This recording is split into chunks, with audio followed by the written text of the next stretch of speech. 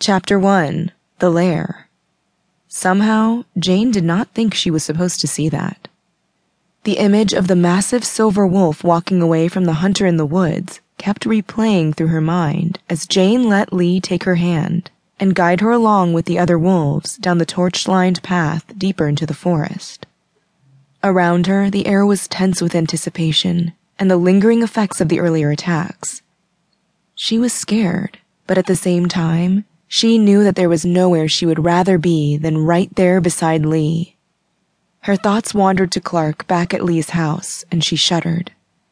She knew that the doctor had mended his wounds and said that he would be fine, but if the hunters had been that willing to attack a completely human person, not even trying to involve himself in the war, how would they respond to the human mate of a wolf interjecting herself with aggression that belied her lack of both experience with warfare and any discernible physical prowess? The deeper they walked into the forest, the denser the trees got and the less moonlight shined through them. Soon, only the torchlight illuminated the path, and those were fewer and further between. Ahead of them, the path was completely dark.